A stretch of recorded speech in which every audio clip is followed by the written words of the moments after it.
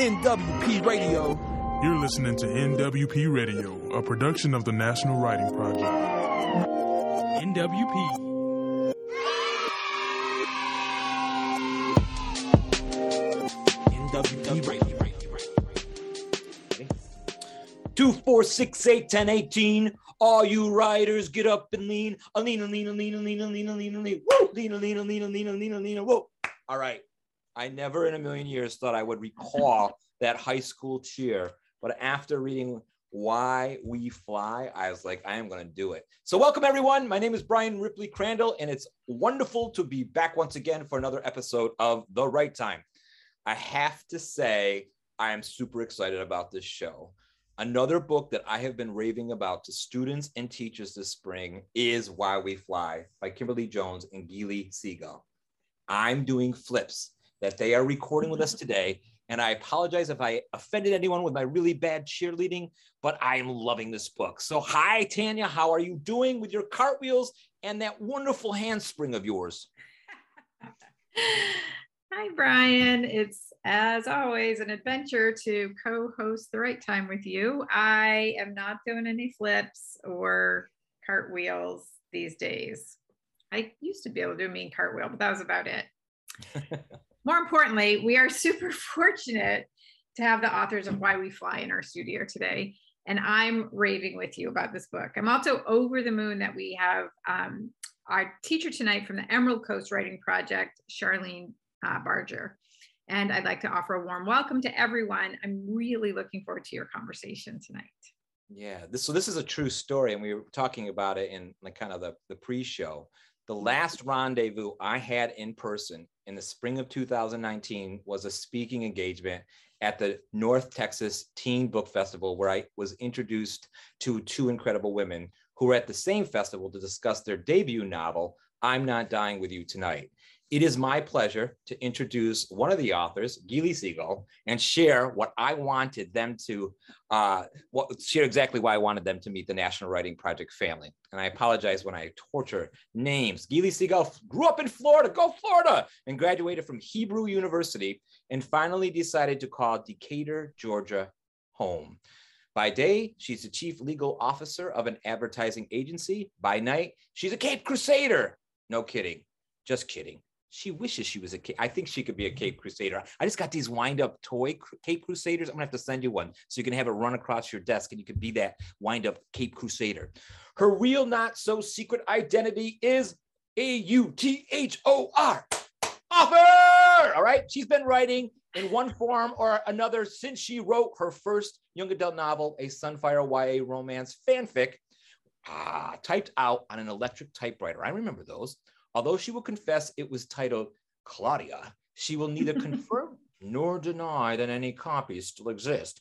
Whatever you do, don't ask her mom if it's in those boxes stored in the closet of her childhood room. No, no, no, no, no. Who let Brian read a book about cheerleading? That's what I want to know. Kim, I have to blame you, I think. I mean, you made this thing and now you've made this thing. It's my great fortune to introduce and meet for the first time the other part of this collaborating duo, Kimberly Jones.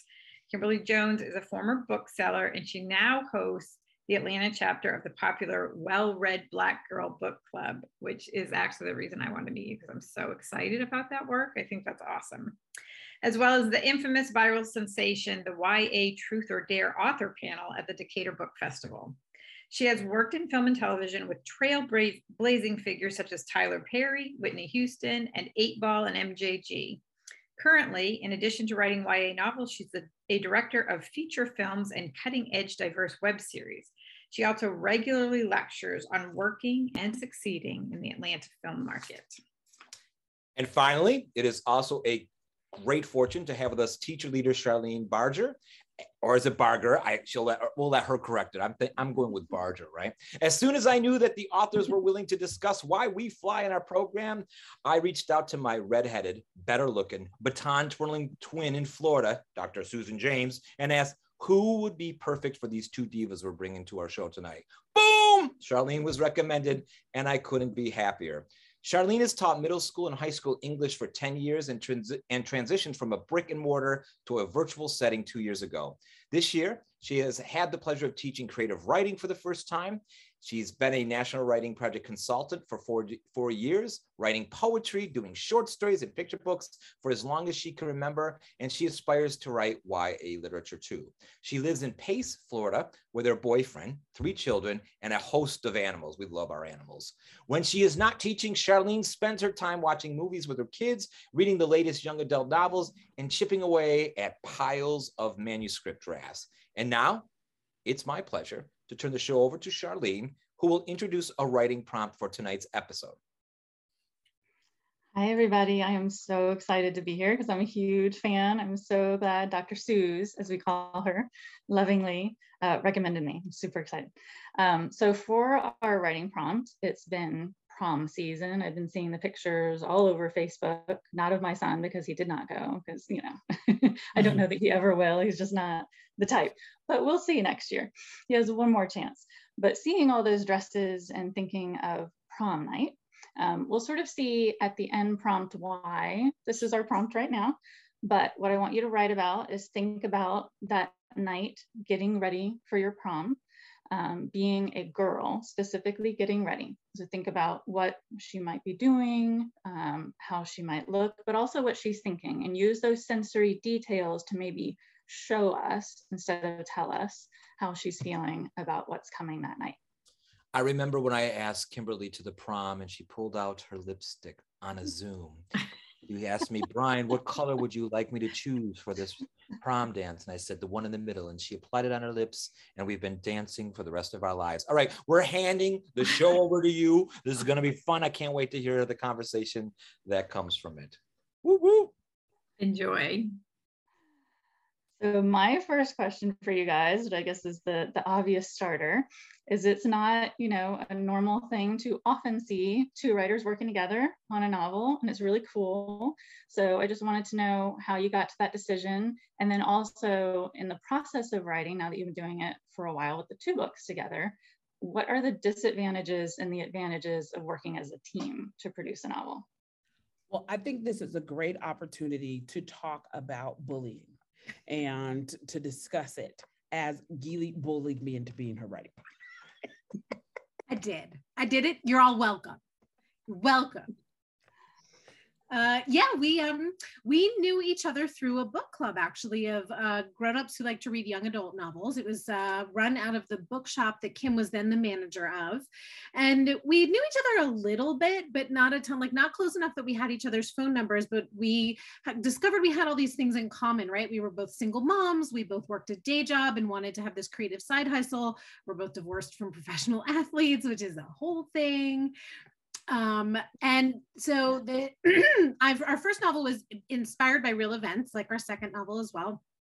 And when I saw the news story about the incident where a school bus got trapped behind a police barricade in Baltimore during the civil unrest there, I sent the link to Kim, and she will tell you to this day, like annoyingly so, links are my love language. And it's how I like persuade her to do all of this. I'm like, look at this interesting thing I found. But it was the story of, you know, a Black girl and a white girl who are surviving the night in civil unrest. And I knew that was not a story I could ever tell by myself. I don't have the lived experience to do that justice.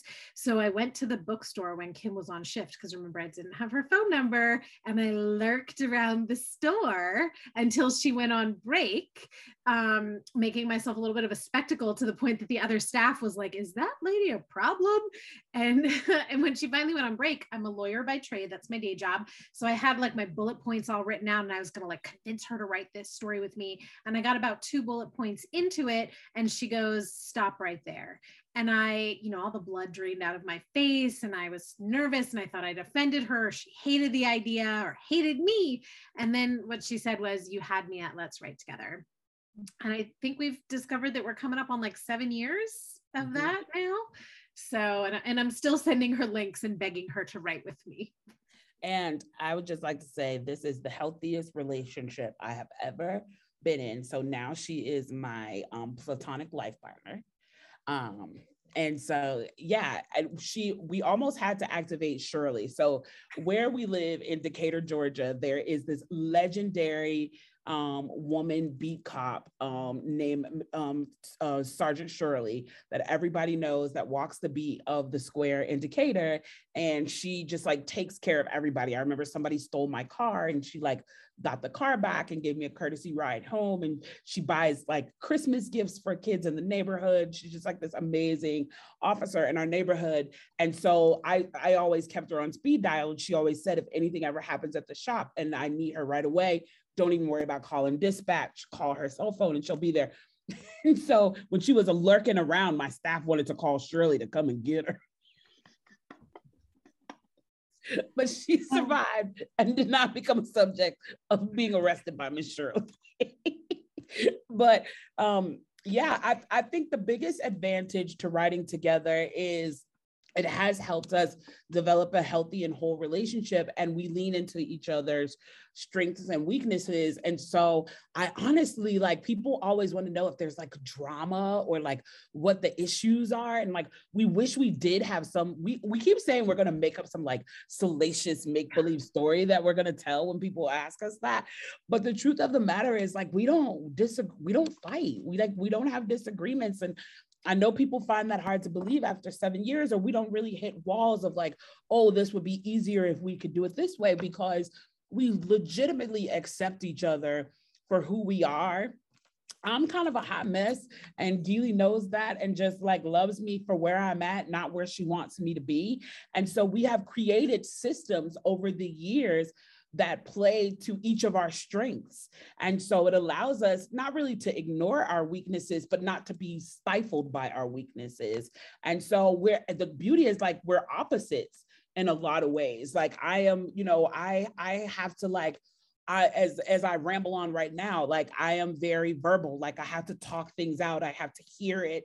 And Gilly is very like auditory and visual. Like, she has to hear it and then she has to see it in front of her. And so a lot of times, actually how we write is, people wonder if we like share pages or a Google Doc. We don't. We sit side by side, and I like ramble on and lean over her shoulder and talk, and she types. And she is just like such an amazing novelist. She's so good at like the visuals, and like, she could make you smell this lipstick if she wanted to, you know what I mean? But I come from a screenwriting background, so dialogue is my specialty. Like, that's, quippy dialogue and making 16-year-olds sound like 16-year-olds instead of 40-year-olds is what I do. And so we both just do what we're really good at. Gilly can describe that room for you, and I can tell you what they're saying, and we just share space in that way. And so we don't fight, because we just like each just get to do what we're good at. That's awesome. And that's a great pair to have. You have those opposites. You can help you out and help each other out and learn from each other. That's awesome. I'm picturing, two students getting together that have putting the strengths and the weaknesses together so they can help each other grow. Okay. So as far as the format of how you've written your two novels, you do keep it not exactly separate, but you have your two different perspectives of your two characters. You sort of switch back and forth. How did you come to that decision to do it that way? And how does that lend itself to the stories? So it's different, actually. And this is like an interesting fact about writing, is your process for every book is not necessarily the same. So for I'm Not Dying With You Tonight, we each took responsibility for one character, and their voices are very different based on their lived experience. So originally, Kim predominantly took responsibility for Lena, and I predominantly took responsibility for Campbell. But of course, by the time we were editing, the girls are in one another's chapter, and getting the voice right when they are not, the first person narrator was important as well. So we were sitting side by side and editing within each other's chapters by the end of that book. And then for Fly, their voices are not quite as distinctive, right? Their lived experience is a little more similar when they start the story. And so we sat side by side and just wrote it literally together. As Kim said, she's really verbal and I am really visual. And so we sort of have this rhythm where we're like talking things out, and I'm typing and seeing how it goes, and we're sort of working on it that way. But a lot of times the book itself is going to drive your decision as to how you co-author it. And as far as this idea of, part of, especially with the first book, taking the two different perspectives is, like you were saying, to honor, what you might know about this experience and what someone else might know. So as far as being in the writing world and looking at what publishers are looking for, you're always seeing the term own voices right now. And so do you feel it's really, important to always be writing from a viewpoint that you have experienced? Like, for example, would either of you, get to a point where you would write from a male perspective, or just something you haven't experienced? I just wanted to get into that topic a little bit. Well, I think you have to do just a tad of that in a book, no matter what, right? Because the characters are not monolithic. So like in Why We Fly, we have characters who identify as queer. We have, male characters, female characters. So we do it on a micro level all the time. Would we do it on a macro level? Not yet. And the only reason I would say not yet, because we are still broadening the canon. In terms of what's available to the world. And so I would hope that 30 years from now, we get to the point where the canon has expanded in a way where I feel like the own voices, original intent has manifested itself, and that we are looking at Dr. Brianna McDaniel, who wrote Hands Up, always says that the library is infinite. It doesn't have to have one of this story and one of that story. And so I would like to think that in 20 to 30 years, we have expanded the canon in a way where if I did want to write a story about, a middle-aged man struggling with something, that we would be in that space. I don't think we're close enough yet to seeing the expansion in the canon that's necessary to take up space from someone who needs to write those voices authentically. Although I do believe I am not one of those people that thinks that people can't write outside. I just am not ready to do that. But I think that if you are going to do that, if you're going to write something that is not own voices, you had best have done the work, the research, the communication, having the sensitivity readers necessary to make sure that you are adding something to that community's voice and not harming them. Mm-hmm. Yeah, the other piece of that, Jacqueline Woodson wrote a beautiful essay about this, right? And Melinda Lowe has spoken about this extensively. And I think it's really important, if you are considering writing about an experience that is not your own, to ask yourself, why am I the person to tell this particular story? And that's not meant to say that you can never tell a story that's not your lived experience, but why am I the person to tell this one? And you sort of have to interrogate that and ask yourself, can I get it right? Can I do this voice justice? Do I know this community well enough to represent it reasonably and plausibly on the page? Am I willing to do the work, as Kim said, to get the sensitivity and authenticity readers? And am I willing to handle the criticism that will come if I don't do it right? Because that's a part of this. If you're going to make that choice, you got to put on your big person pants and live with it. And I, like Kim, also don't feel like I'm in a space where I would choose to take that on, particularly where what we're talking about is a marginalized or underserved community whose experience I don't share. Mm-hmm. I don't feel like I could do that justice. And so, as Kim said, I'm not going to attempt to take the space from somebody else who should have it on the shelf. I love how you worded that, both of you. That was great. I just know it's something that's out there so much, and people are talking about it. Okay, so as far as including, you're talking about knowing what you're going to write about. You guys did that too with your, you're researching historical events, right? I heard you were like walking the streets in Georgia to get a feel for the night in the first book. So how do you go about that process, and how does it help you to really have, that background? We seek out experts. I mean, we talk to cheerleaders and cheer coaches, and this is not exactly the experience of the Kennesaw State cheerleaders, but something very similar to this happened with the Kennesaw State cheerleaders. And I had an opportunity at a protest to meet them and pick their brain and bring those notes back to Gilly. And then Gilly and I watched, videos of them doing interviews and things like that. And Gilly had a friend who was a cheer coach and in cheer, and we had them beta read the book, and we thought this was going to be a dynamic cheer team. And we realized we were having them do pretty pedestrian stunts and stuff. And she was like, if they're a team at the caliber in what you're saying they are, they would have surpassed this so long ago. Here's more of what they should be working towards. And so we do the work. We jokingly say, even though we write contemporary, we plot like we're writing fantasy. We work really hard on building out that world and making sure that it's accurate and authentic to the space in which it existed. And Gilly's love language is articles. And so when we're working on a project, I already know I'm going to get 8 million text messages and emails of articles from her of like, and TikToks. My current one is TikToks. Yes, and TikToks and all of that stuff. But I'm a fan of history, and so I love getting on her.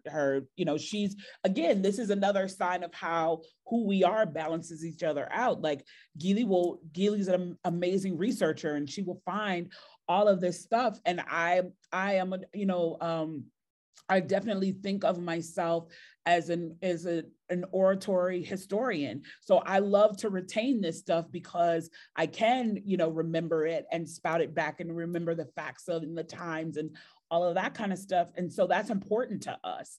It's important to us to give these characters a real lived and authentic experience. And so we do our lesson for today is do the work.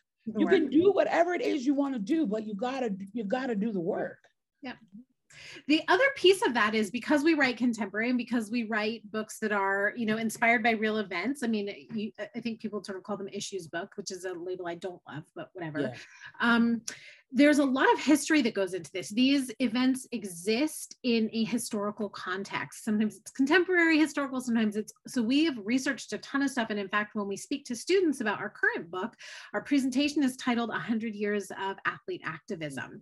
And so parts and pieces of what are in here are not a direct story, of course, of John Carlos and Tommy Smith on the podium at the 1968 Olympics, but all of that informs the way that we tell a story about athletes and activists and think about the consequences of what happens when an athlete chooses to stand up for what they believe in.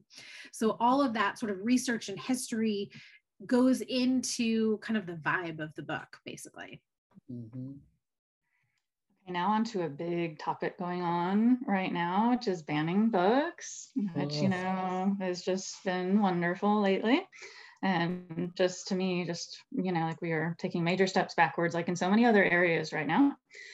So talking to authors, to get your perspective on this, and specifically if this were to happen to your book, if one of your books was banned, how would you react? I sort of think sometimes, how do authors really feel when that happens to their own book? Is there a mixture, of reactions to that? And if you have, any opinions on what you think should be happening and how this might be affecting our kids, in our classrooms, and if you have any advice on, or ideas of where we should go from here. Teachers are, part of this too, obviously.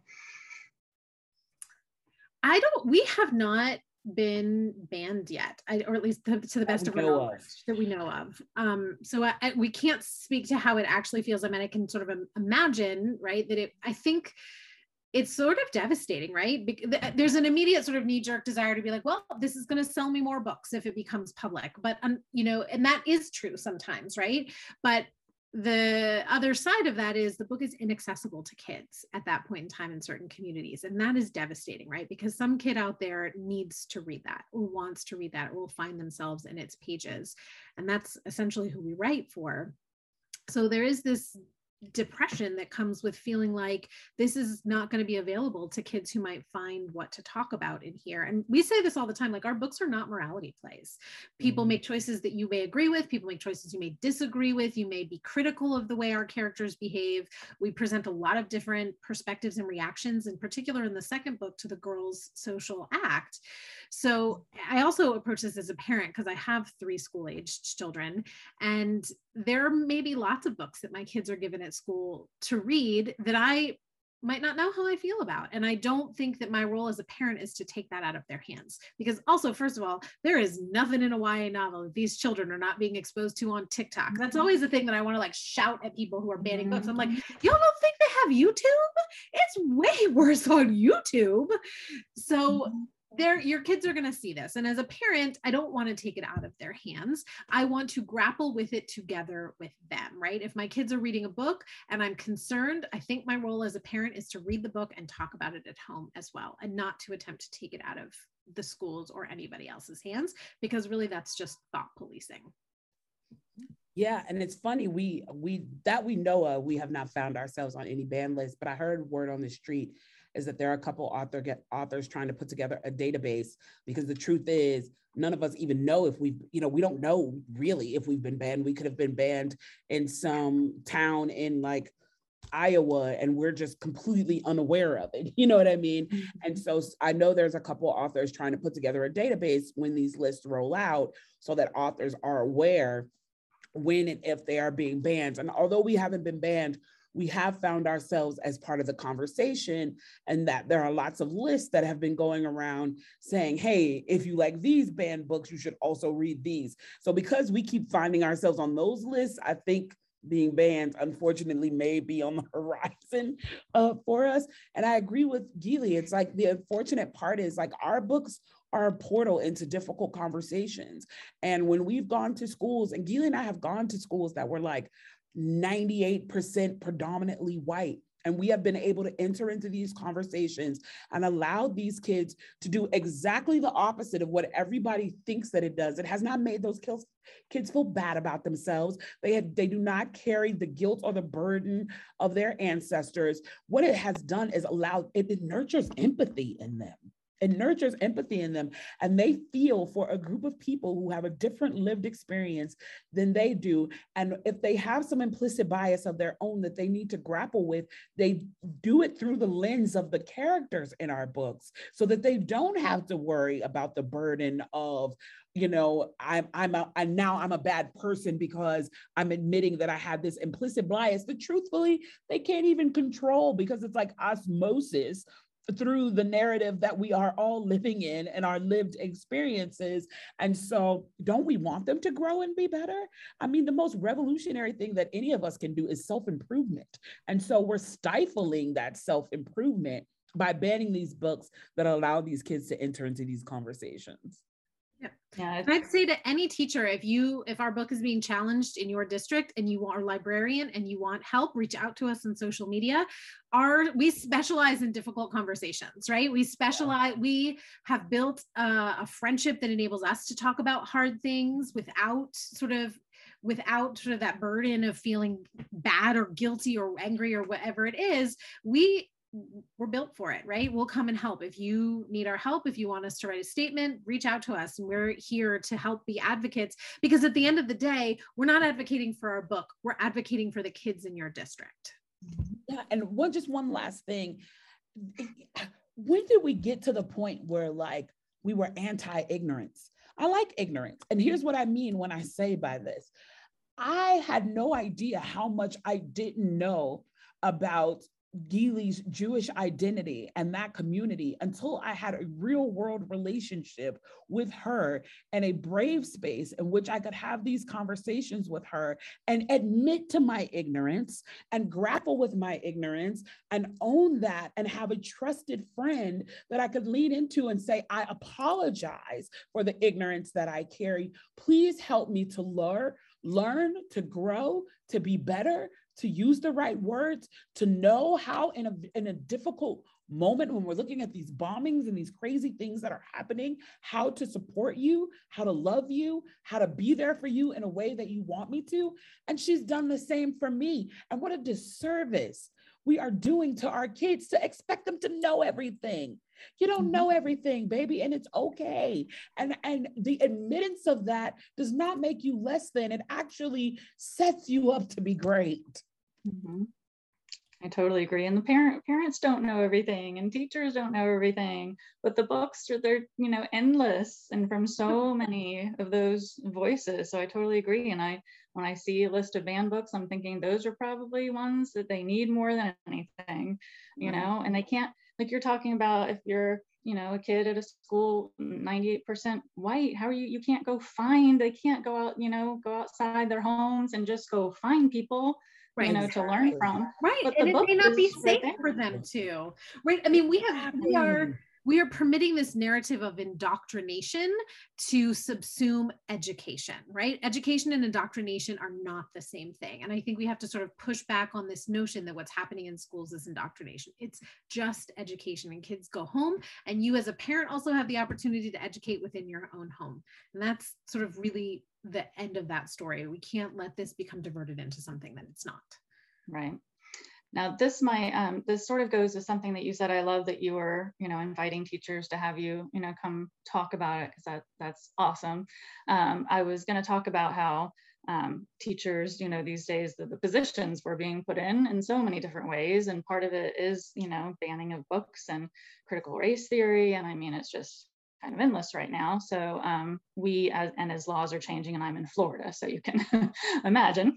But any advice it's lovely, or encouragement for teachers who are put in that position, or they feel they have to take those books off their library shelves. Luckily, I'm not in brick and mortar right now, not luckily, but I don't have the shelves of books, and that's kind of unfortunate. All I can do is recommend books, but I would be heartbroken, if I was being told to box up, whatever, or getting quote unquote in trouble for sharing, an amazing story with kids. So any just words of encouragement, or what you think needs to be done in this arena of public education right now to support, all children, all teachers of all backgrounds and experiences who need these books? I say beat the system, right? And so how you do that, utilize websites like weneeddiversebooks.org.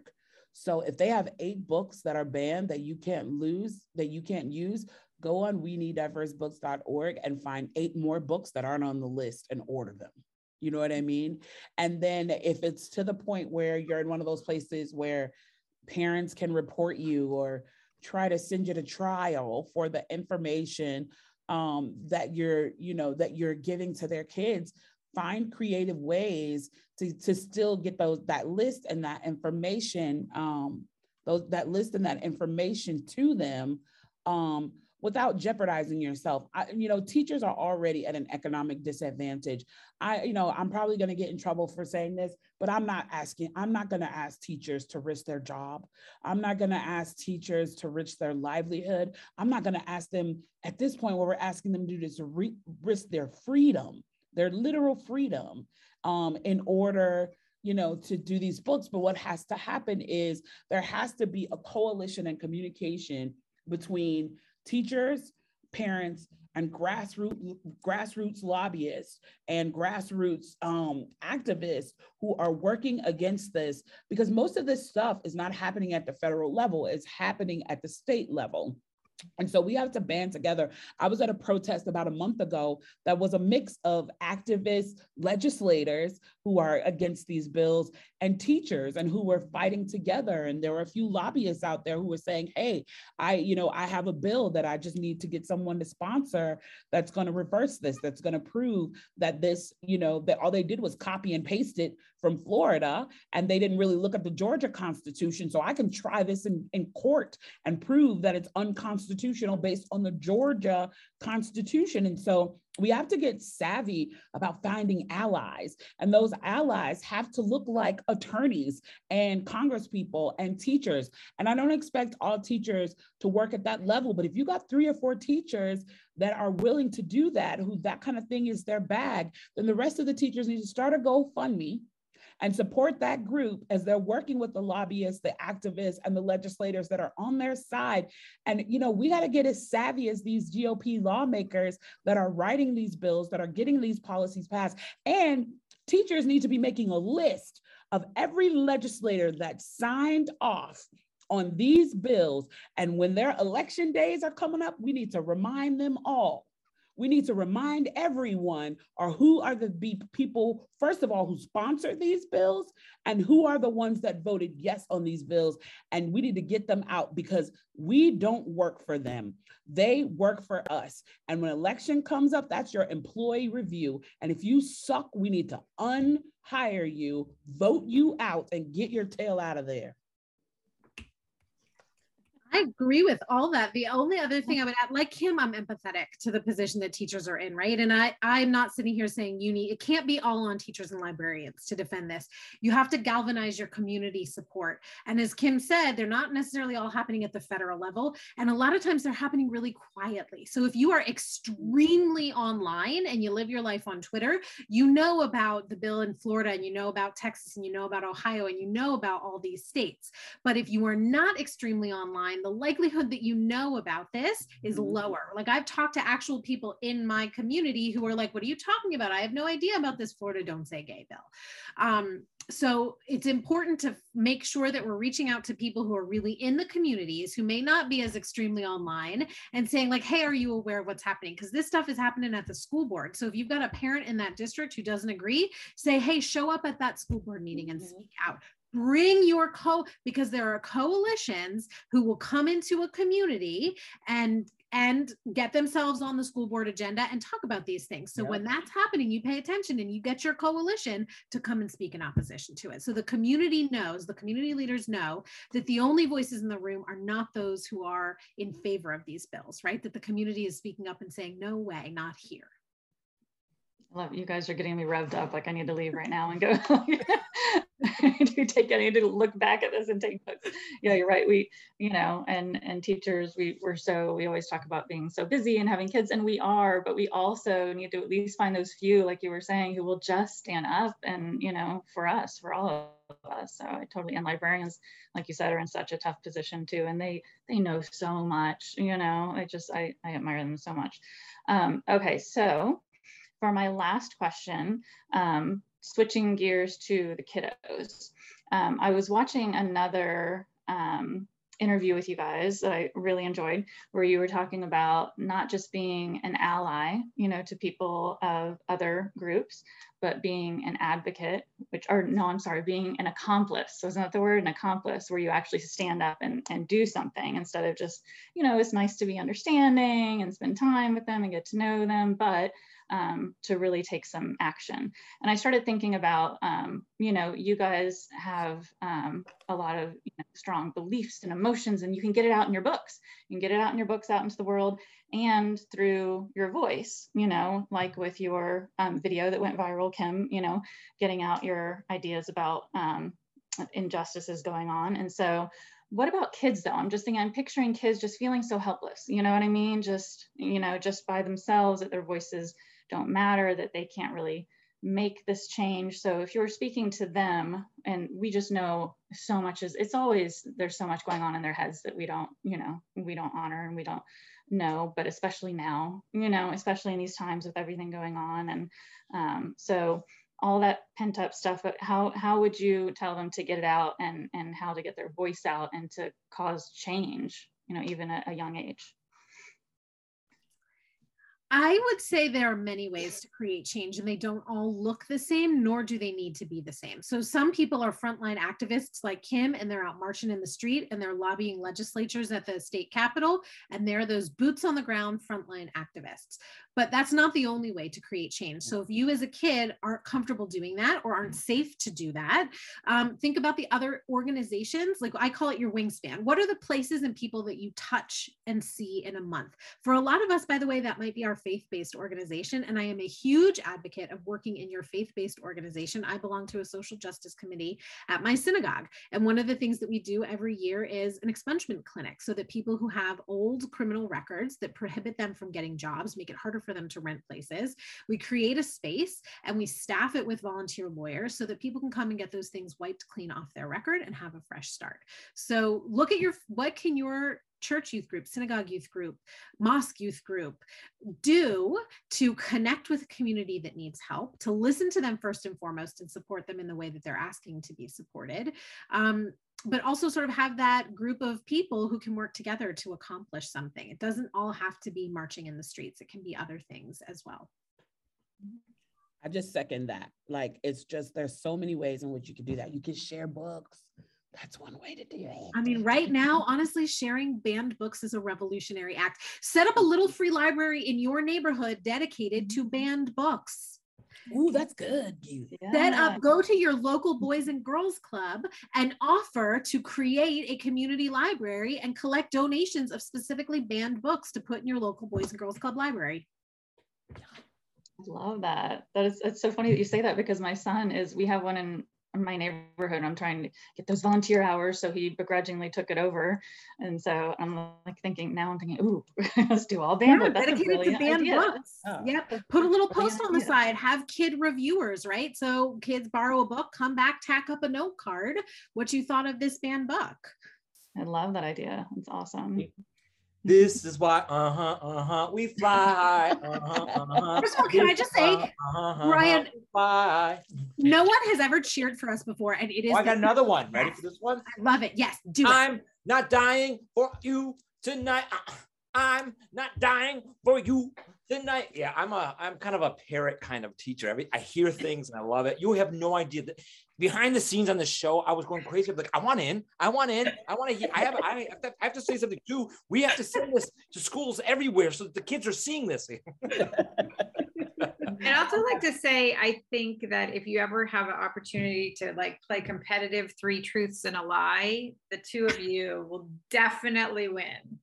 Like that list of things you had in common, I'm like, what we do. That's not even our wild. This is another thing that we do when we talk to kids. Tale. We, first of all, between the two of us, we've worked close to like 35 jobs because it took us a while to find where we belonged in life. And some of our jobs are wild. Kim was a professional clown. Wait, can we quickly do 2 truths and a lie of our jobs and see if you guys can get them right? Okay, yes. Okay, Gilly, go first. I was a professional hula dancer. I served in the infantry, and I piloted a helicopter. I think the infantry is the lie. The hula dancer is a lie. Charline. The pilot. That's funny. The pilot. That's the lie. I served in the infantry. That's the lie. I served in the infantry in the Israeli army. Oh, and it is. The Israeli army. Of course. You guys even had a clue. Right. And I was, in fact, a hula dancer. Let's go to this game. Okay. All right, Kim. Okay. So I was Pinky the Clown and Ringling Brothers and Barnum and Bailey Circus. I was a florist, and I was the production secretary to Tyler Perry. Oh, shoot. I think you weren't a florist. Wait, I did it wrong. I was like, girl, those are true. It's all good. Well, good, because I thought you should be a florist. I feel like you'd be really good at that. So I feel that's good. But I knew the other 2 were true. I'm gonna wind us in just for our teachers out there, and I'm gonna have Charlene's gonna do her last prompt. Then we're gonna come back and we're gonna be clowns together. But you have one more writing prompt to exit this conversation with Charline, and it's awesome. So we should probably go there. So we're gonna tie this back into the first one, and just do the same scene with a different main character, getting ready for the prom, but this is our male character getting ready for the prom. So think again of those sensory details and try to get across to us also how he's feeling about going into this night. And then after writing, come back and answer these questions, okay? So we would ask, after you finish writing these 2 versions and you look at them and compare them, did any gender role stereotypes kind of play into this? And how might that affect your writing in the future, kind of thinking about that? So we're talking about perspective as we were with some of Gilly's and Kim's writing. That is a great prompt. So we can come back together with everybody after the prompt goes away. We wish you a lot of luck writing and share it with us. First of all, there's a prom scene in Fly, so I'm really excited. Like, I really want a teacher to share with us some of their writing. Yes, it's awesome. When you all were talking, the one story that was triggered for me, and then I'll let Tanya jump in, was and towards the final years of my teaching in Louisville, Kentucky, my school was like if you were out there in the world, you were in my school, and it was kindergarten through 12th grade. And we all knew that, but we got new administration who didn't like that so much. So a boy wore a dress around Halloween time, and she suspended him, which was never an issue for any of us ever. And as a result, 3 or 4 boys came to school in prom dresses the next day, and they were suspended. As a result of that, I think pretty much the whole high school all the boys came in dresses, and some of the middle school kids. So much for that.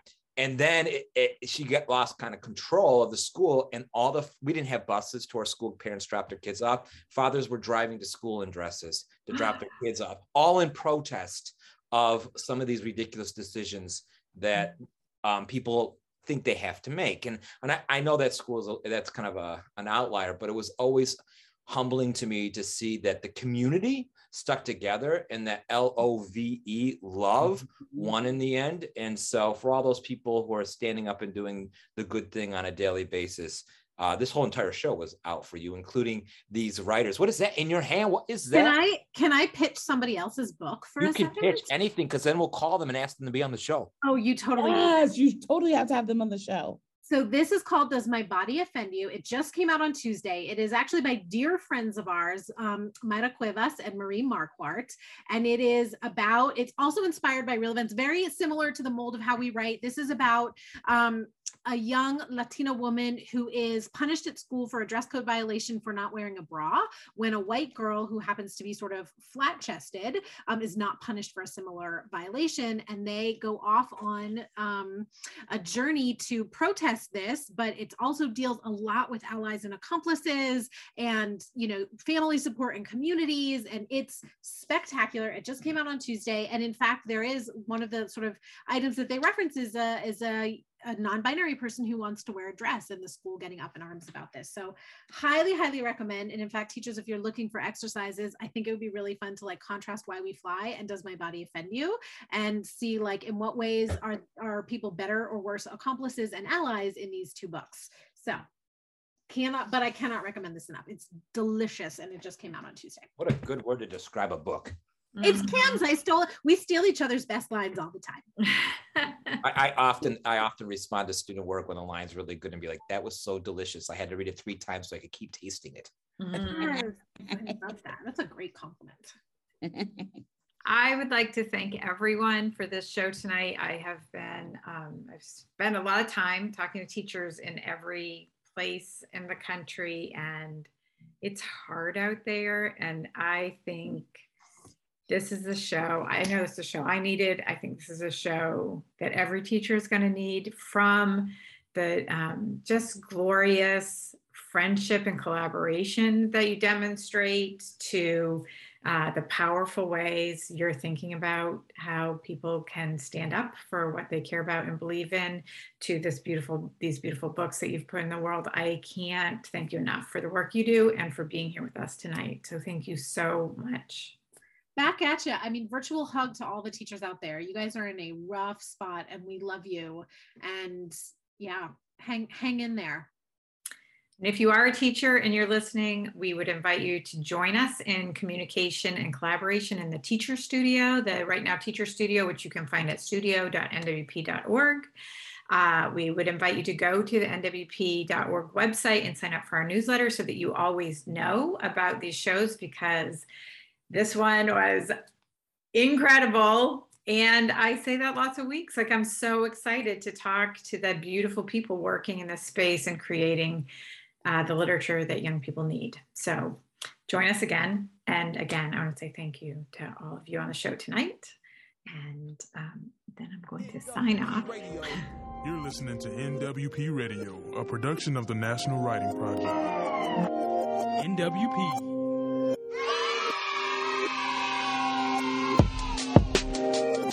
NWP Radio.